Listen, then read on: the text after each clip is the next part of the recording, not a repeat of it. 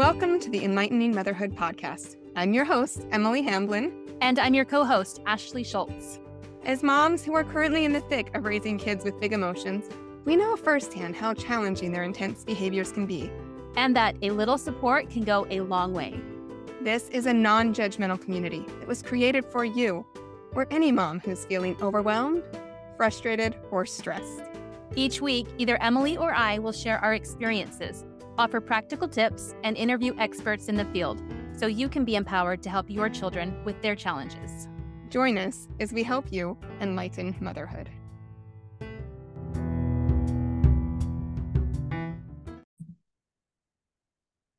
Hello, this is Emily.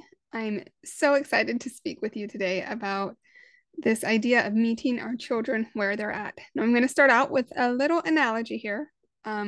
Might seem a little random, but stick with me. I'll tie it back in and it will all make sense by the end. So our kids, we've had several kids that have been really interested in playing baseball, and we've had several that have zero interest. Even when I try to get them interested in it, they just really don't want to. But one kid picked up the bat, and it was like he already knew how to play baseball, even though we'd never taught him.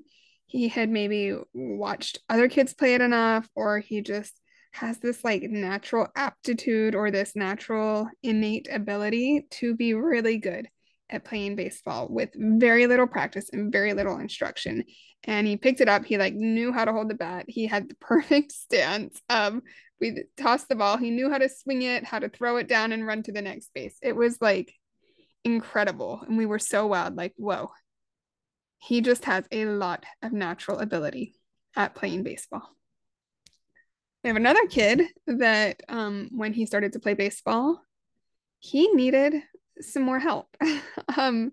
He was really interested in it. He really wanted to do it. And when he picked up the bat, he had his hands like held in just a really awkward position that was going to make it very hard to swing the bat. He had his feet in a position that was going to make it, again, really hard to swing.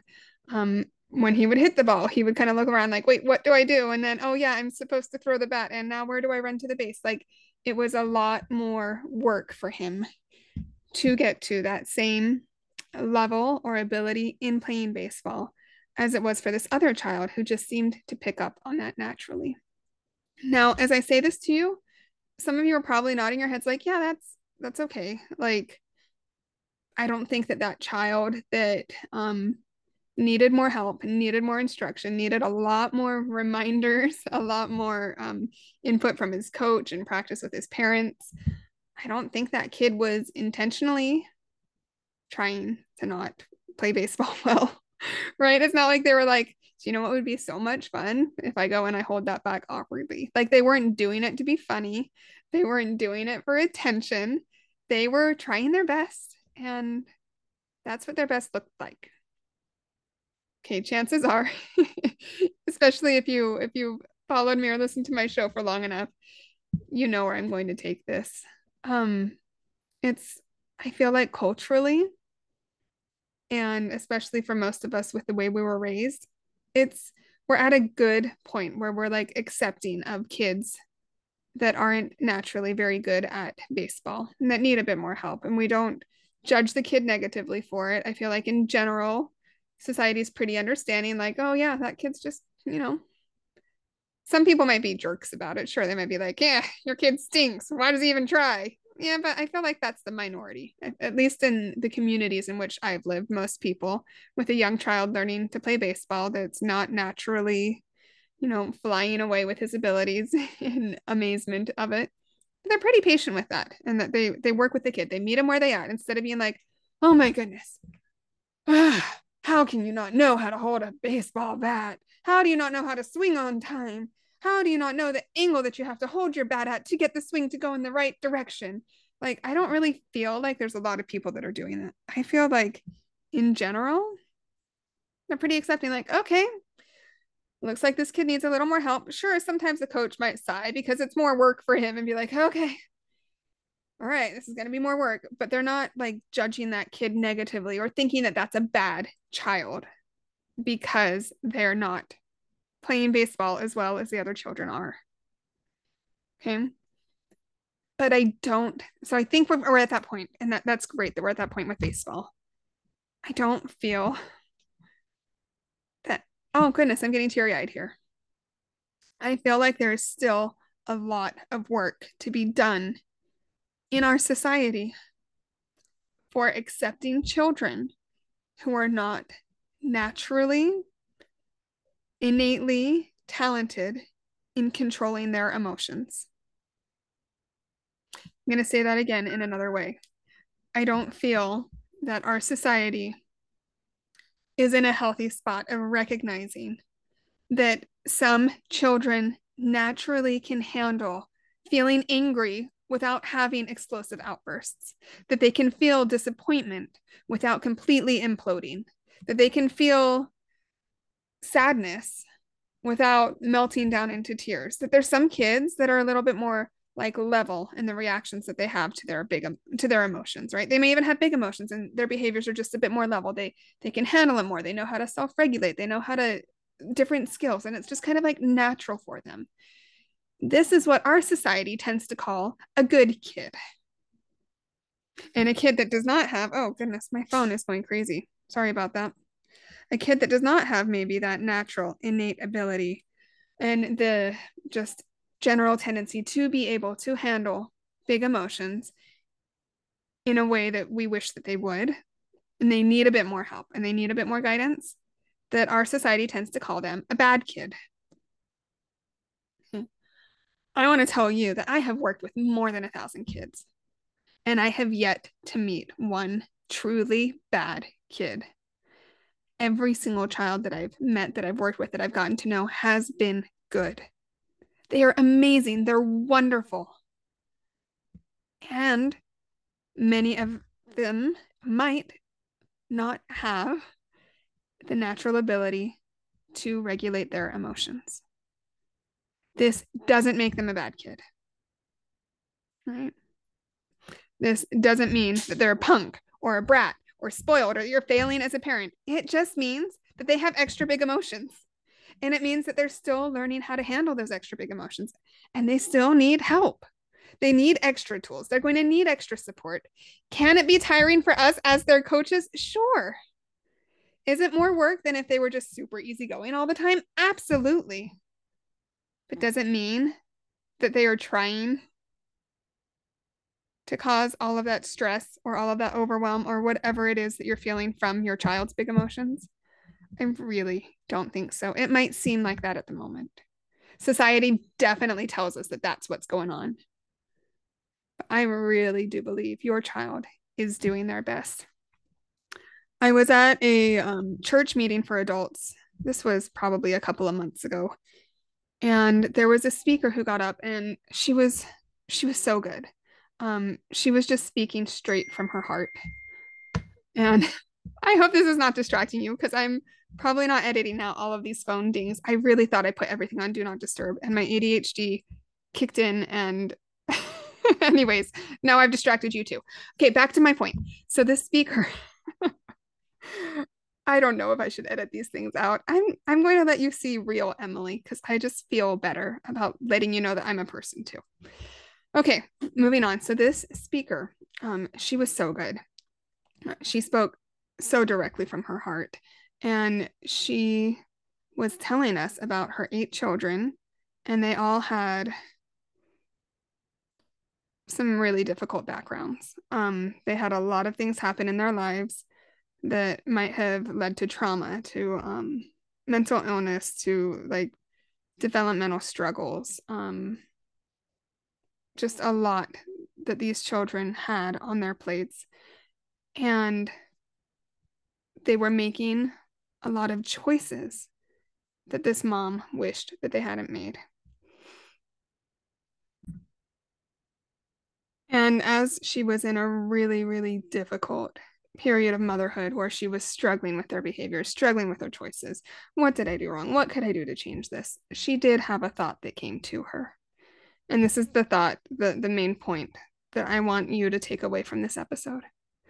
Now, since this was a religious setting, I know that this podcast is not typically religious, but I just want to give you her direct quote from it.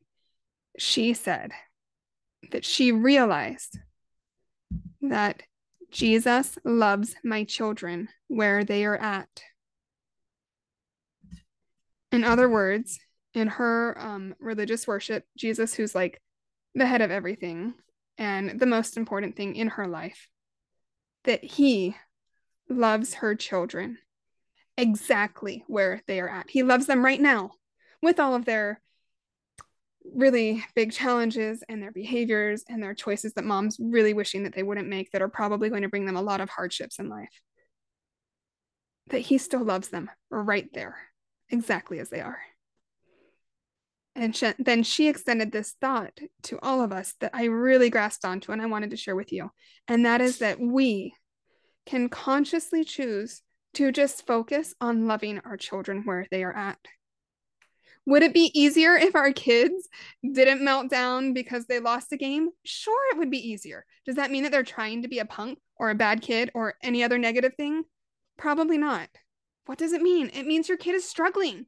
It means they need your help. It means they don't yet have the skill and the ability to stay calm when they lose that game. And they need you to help them.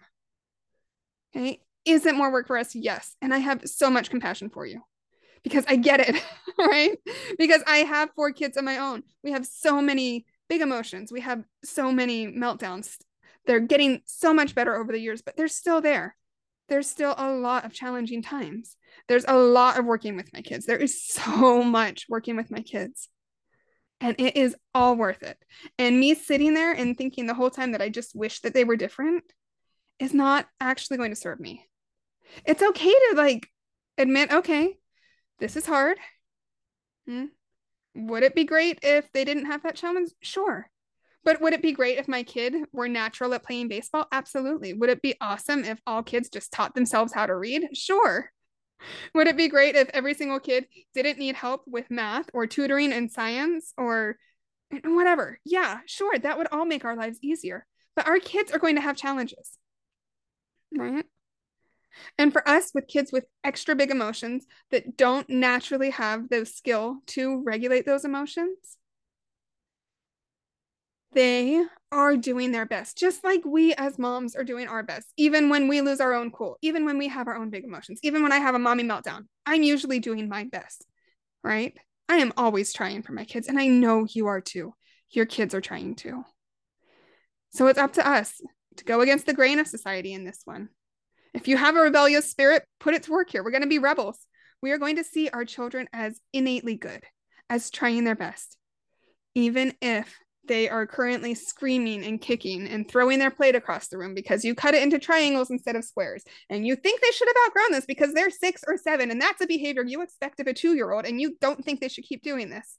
And that's fine. Would it be easier if they naturally had learned to cope with that unmet expectation where they were expecting squares and you cut it into triangles? Or honestly, I don't know what I said. Maybe it was the reverse. But if you cut their sandwich the wrong way or different from what they were expecting, and you think you should have just outgrown this, would that make our life easier if they had? Absolutely. Can it be hard that they haven't outgrown that yet on their own? For sure. Does that mean that our child is not doing their best? No. They're still probably doing their best. They just don't naturally have the skill to handle that situation. This is up to us. This is up to us to dig really deep, to figure out the why, to come up with tools that meet our child where they are at and not where we wish they would be. I know I'm getting teary-eyed again. I don't get teary-eyed often on this podcast, even though I talk about deep things. I know, Mama, that you love your kid. And if you have more than one kid, I know that you love all of them. There is no way you would be listening to this podcast if you didn't. There's no way you'd be in my little corner of the world following me if you didn't. I know that you do. I also know that you want what's best for your kid.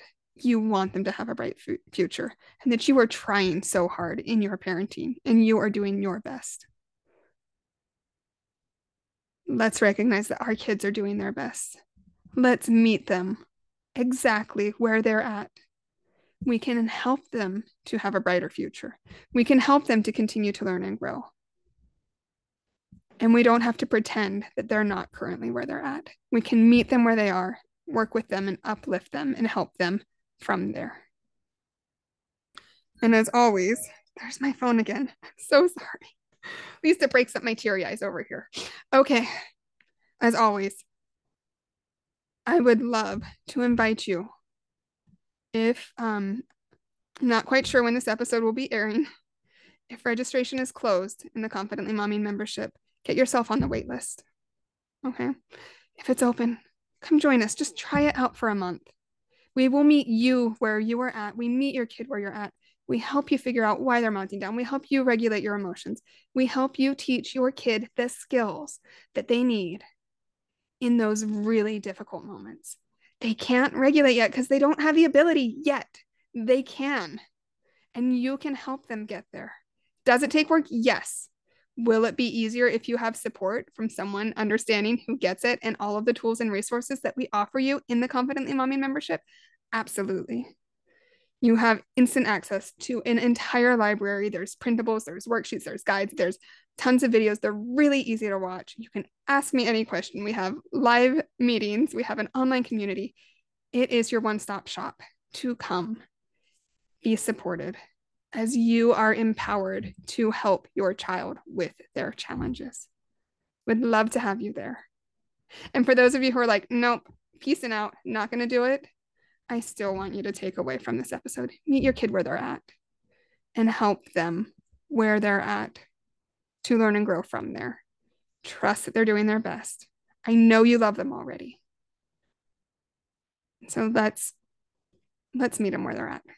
Okay. Thank you so much for listening and have a beautiful week.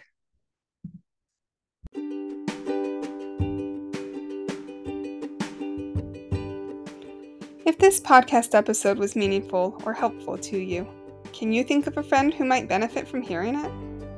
Why not send them a quick text with a link to listen? I know it's a message I would have loved hearing years ago.